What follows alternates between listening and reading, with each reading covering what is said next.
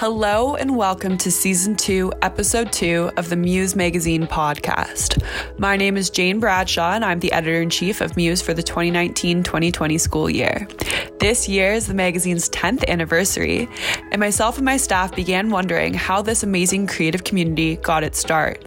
Today, I, along with my online director Trish Rooney, interviewed Zara and Sherry, two of the three Muse founders. We asked them about starting the publication, memorable moments from their time, and the transition from Queens into the working world. Can you guys just tell us a little about yourself? Sure. So my name is Zara. I'm one of the three initial co-founders of Muse. Sherry and I were actually working on a fashion show or something together, and Tamara, the other co-founder, her and I lived together, so I've known Tamara since first year. And 10 years later, I am an associate producer at CNN, but I work on sponsored feature content, so not stuff that's connected to Muse, more so kind of the fun stuff like tech and food and business and art and everything that I love. So I'm very lucky. So I'm Sherry. I'm also one of the co-founders with Zara and Tamara, and I'm a Comm 12. So when we started, I kind of headed the business side of things. So whatever title we ended up giving ourselves, I love that we could just make up our own title. So we're director of business. So we ended up doing that. You remember that? And Zara was... I was editorial, and I think Tamara was the creative. Yeah. So we kind of... more like the visuals and design. Yeah, so we all kind of just pulled everything together. Everyone did a little bit of everything. And now today I am working at a brand design agency called Ove, but I came from an advertising background, so I'm an account director on a bunch of brand strategy, brand identity, logos, all fun stuff. All that fun stuff you see. Yeah. That's so sweet. And Zara, what was your major? Film, but I initially went to Queens with no idea about what I wanted to do. So I started, I think, as I came in with art history or English, and then I changed my mind 100 times, and then I ended up doing the film class for fun, and then that ended up being my major. And you guys didn't found it in your first year. You founded Muse in your second? I think so, yeah. So Sherry, I forget was it Synergy? I'm pretty sure, I'm pretty sure it was Synergy. I was just telling the girls, because we met through Steph, I think, on Synergy, and that was, that was in second year, and I remember making passwords and stuff, and it was 2009, so that would have been our second year. That's so crazy to say that. Yeah. Oh my gosh. Yeah. So what I am really interested to know is why did you believe that there was a space for Muse on campus? We were talking just amongst the three of us before Zara joined in about the publications on campus that we already have, ones that are historic to campus, like the Journal, and then we also have the Undergraduate Review as well. What did you see Muse as when you guys were founding it as a publication on campus?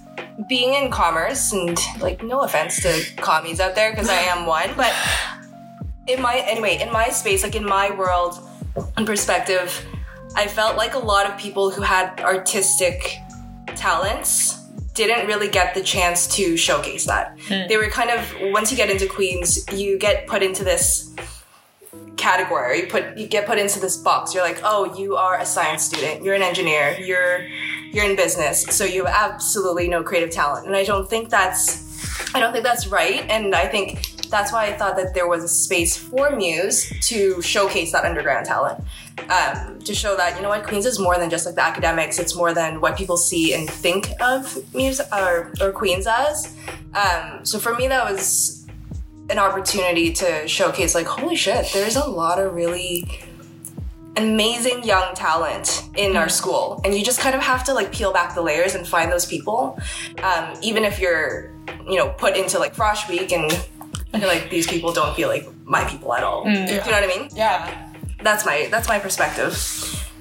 Yeah, I think for me as well, like I said, I kind of came to Queens with like, oh, I'm going to do this. And then I actually showed up and I was like, I have no idea how to do any of the stuff that I thought that I would do or things that I would like. And then I met, when Sherry and I were working on that fashion show together, once the event was over, it was kind of like, okay, you spent months working on this thing, and there is this one big show, but then after that, there's nothing to really show that there's no permanence in your creative. So there's no permanence in your creative talent. So there was this thing that, you know, with a publication, there's permanence to it. Like, if you are brave enough to put your words on paper and share them, they exist kind of beyond you, whereas with an event, it was like that one night and then kind of what happens after that. And the last thing for me, which was like, I grew up in Hong Kong, and for me, there was like the way that people dressed and the music that we listened to and the art that I grew up around was so different to what a lot of what I saw when I first went to Queens. And then for me, I was like, I felt like there was more beyond what I was seeing. So I was like, I'm sure there's other people here who are used to dressing differently or have a different taste in music, but I just haven't been able to find them.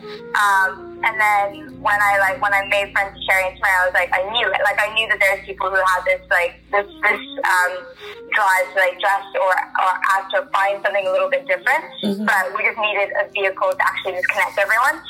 There's a community, I think, that we ended up building. Do you guys have any like funny stories or myths from when you had Muse? Oh my god. I would say for me, it would be that moment where it was just me, Tamara, and Sherry, because we were so optimistic, but we had no clue what we were getting ourselves into. Like, we didn't even think about it. I think we were just like, okay, cool, we're gonna start this publication, and then it was like, okay, actually, it's gonna take up a lot of your time. It's gonna be a lot of work, and like I say that knowing full well that it was a lot of fun as well, but it was one of those things where like I feel like I got a really big reality check of what my life was going to be like after university because of that. Because it was kind of just like you go in starry-eyed and then you're like, wow, there is so much work in the, you learn time management. And I know the question was, what are your funny memories? So this wasn't exactly. I think in terms of like the best moment for me, that was it, because it was kind of just like I just remember walking away being like, oh, wow, we have a name. We're doing this. We're like actually gonna make this happen. I think what made it so fun was that we literally didn't think about it. I don't think we thought about the reality of what creating a publication and running a publication meant. I think we just were like, I don't know, let's start some shit. For today. Yeah, like see if it works, see if it sticks. And now that we look back, it's like I think there's like the stuff that you guys do are on such a different level than what we started with. And I think it has to do a lot with like the technology you guys have now. And I feel like I'm dating myself, but like, you know what I'm saying? Yeah. The technology you have, the social media, there's a lot more, I think there's a lot more pressure that you guys have to build something like this where you have to get a brand out. Whereas way back when we started, it was like, okay, let's just get it ratified and make it happen. Like, it wasn't anything pressured. Like, is this the direction that you intended? Like, are we going in the way that you guys thought it would go, or is it beyond what you guys thought? Or have we just completely hijacked your idea? I did something wrong. Zara, do you want to go? Actually, so I remember, sorry, I'm jumping in, but I remember this really well, was that we were like I think, as I said, like, we were kind of just like, let's do this, but we were just like, let's do this, like, it's something that we really want to do. And over the years, we just didn't really understand what we were getting ourselves into, but then, because we put so much, like, blood, sweat, and tears into it, when we were leaving, that was something that I was concerned about, because I didn't want it to be another, any fashion publication. Like, this was always targeted towards finding people that, found something unique and, like, perhaps, like, a little bit underground. And I remember, like, the description in my head being, like, napkin poetry and, like, skate photography and the things that were, at that point, really hard to find for me at Queens. And I was worried that it was going to turn into, like, like trend reports that everyone was gonna, trend reports on what was already existing, and just giving more prominence to something that didn't really necessarily need it. And that was something that I was worried about when we were leaving, and not because of any particular reason, just because I felt like that was a presence that was so dominating in Queens. So I was like, are we really giving it enough when we're leaving to make sure that the underground component of Muse has like a fighting chance? And I was like, the minute that we left, we were like, oh no, we're good. Like, we have nothing to worry about. And when I opened Muse the other day, there was an article about I think something about like being Muslim in Queens. Yeah. And I'm originally from Pakistan. That's where I was born. And for me, I was like, that just made me really emotional, because I was like, oh, like 10 years later, it's still giving that like it's still touching upon like important topics, and making sure that, creatively, as well as like, just spiritually, like the kind of things that I'm like, these are still important talking points. And 10 years later, we're still keeping our finger on the pulse of like the core of what it was supposed to be. Yeah, I think just adding to Zara's point, I think the whole idea behind Muse, I think I touched on it earlier, was about inclusion, right? Mm-hmm. It's about bringing people from different perspectives, from different interests all together in one place. And so as long as inclusion is inclusion and diversity, and not in just like, the racial sense, but I'm talking about like all types of different interests. As long as that's part of what you guys are doing, which it is, I think that's the key. I think, I think for me to be able to like go on the website and see it and like relate to it more than because I, co-founded it is something that is like a dream for me, because it's obviously when I see the logo and I see this name, like that really like lights something up inside of me. But then being able to look at the content and be like, oh my god, I want to read that. Oh my god, I want to that makes me really excited, because they're touching upon topics that I think are important. All that's super interesting, and I never would have even thought to do something like this, or to do an article like that. That's me being able to relate to it on a level beyond just, once upon a time I had this idea. You guys are in real life. A door we have yet to cross through as 4 years. So what do you do to like remain creative? How do you like keep that kind of fire burning? Good question. Okay, so for me, I'm very lucky. I have been able to pursue a career that is creative. Yeah. So like I said, working on Muse, everything is essentially like a domino effect. So when I left university, I was like, I miss writing. I got lucky. I got an internship and then a job quite quickly in the media industry. But when there was spaces in between, I was like, I need to write. Like, I have all these creative thought processes in my head. So I actually remember I wrote a piece for Muse after I graduated about life after graduation.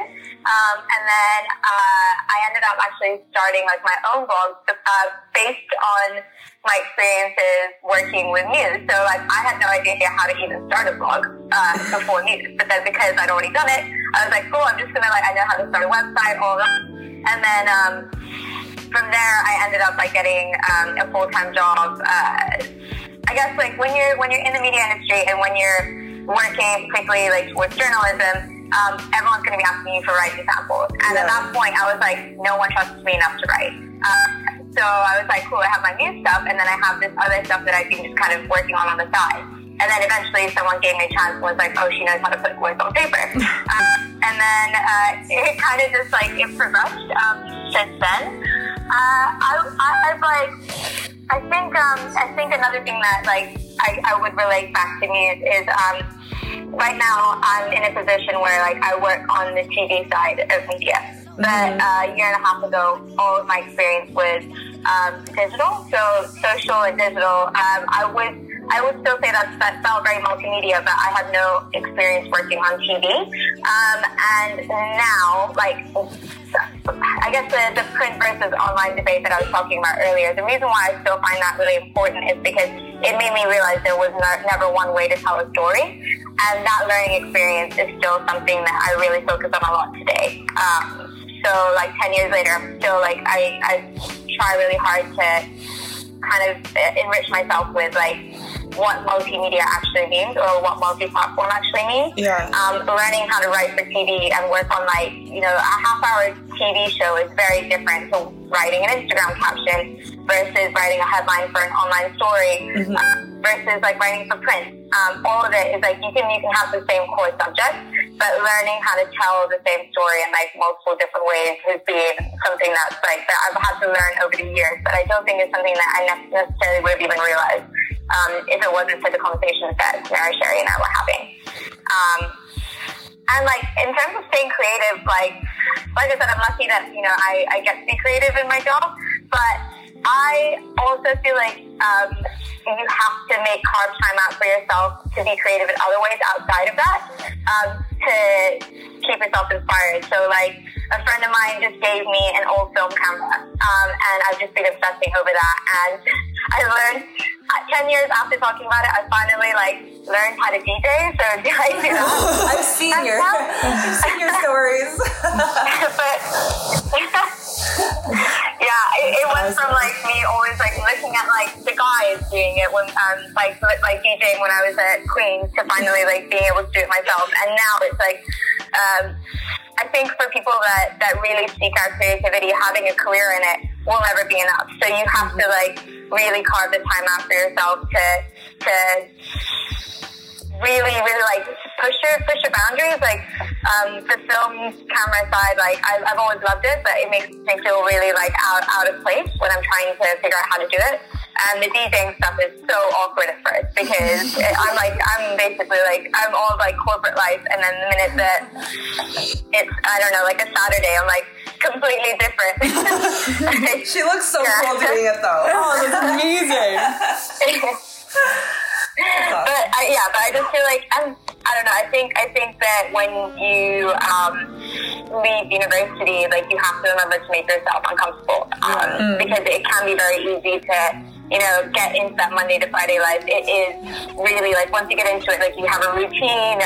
You've got like your friends that you are seeing all the time, but you really have to like make sure that you are also just doing that thing that you said that you do. And I can say this 10 years later because I've finally done it. But it is one of those things where like you, the more uncomfortable that you make yourself, eventually that uncomfort starts to feel comfortable, and that's what you want, because then that's like, okay, I've done this, what's the next thing? Wow. I love that. Yeah. It's great life advice. Great life advice from Azar. Really. Yeah, no, I agree. Like, I think once you get out of school and you get your first job, that shit's real. In the sense that, like, you do get sucked into this 9 to 5, right? And I think what's crazy to me is that, and I don't know if it's just from the program that I come from, and it's just the types of people, but everyone glorified being busy. Yeah. Everyone's like, oh my god, I was at work until like 11 p.m. I'm like, and you kind of took it as a badge, I think, in the first few years that you start working, until you step back and you realize, like, that's really not something to be proud of, right? Like, busy is good, you have drive, like, that's a completely different thing.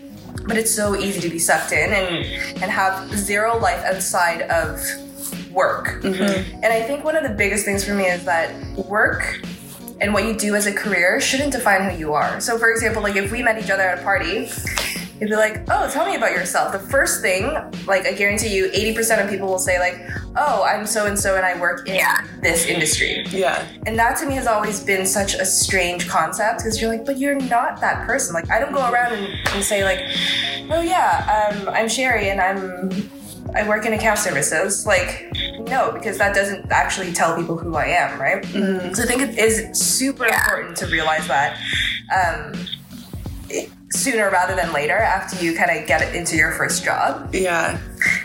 But in terms of making time, I think once you are able to, it's like, I think surrounding yourself with the right people as well. Like, I've been really lucky too to be in a creative industry, right? Like, as much as I'm on the account side and doing client services, I still work with a ton of creative people. So when I started in advertising, you had your writers, you had your art directors, designers. These are creative minds. And I think that's what Muse taught me.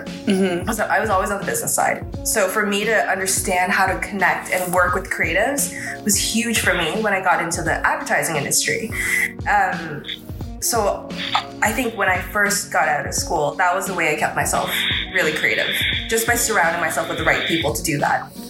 And then a couple years back, I love the outdoors, and I was like, holy crap, I really need to get back out, but I have no friends who want to go camping with me, so I need to find new friends. But I ended up going to this conference that was hosted by Mountain Equipment Co-op, so MEC. Yeah. And it was called the Think Outside Summit. And so I went and I ended up meeting these awesome girls there, and we ended up creating this thing called Outdoor Studio. And so it was basically like outdoor art retreats, and we would bring people out into like, we went to Rouge Park the other year. Yeah. And it would just be, like retreats for them to create things, like create paintings and whatever it is that they do in this medium. And it's just normal people, not necessarily artists. So in a way, it's like a chill art residency, in a way.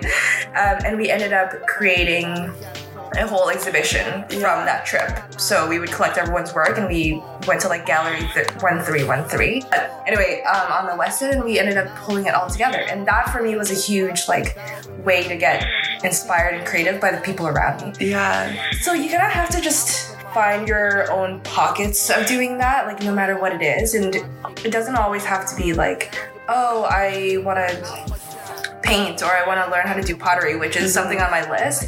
But it's also being creative in what kind of projects can you just do on the side for kicks? Yeah. Like, and why not do it? Like if you have a bit of spare time, if you find someone at work who shares the same interest as you, then start something up. Like, why not? What's the worst that could happen? And I think you have to put in that. I think you have to put in that mentality that you're not going to create a business out of this. You're not going to create something huge out of this. Because to be honest, if you went in with that mentality, if we went into making Muse and thought we're going to make this into the biggest publication and we're going to win awards, like that probably would not have been. It wouldn't have put you guys on the same trajectory as today. Yeah. So I think that's a mentality thing that you have to remember when you're trying to be creative. You just do it for the sake of doing it. And there you have it. This wraps up episode 2 of our podcast's second season. If you have any questions for our founders, myself, or Trish, feel free to reach out to us on Instagram at MuseXQueens. Our latest issue XIX, will be released on November 28th. In the meantime, remember to visit our website, muse-magazine.com, to see our daily digital content. Until next time, yours creatively.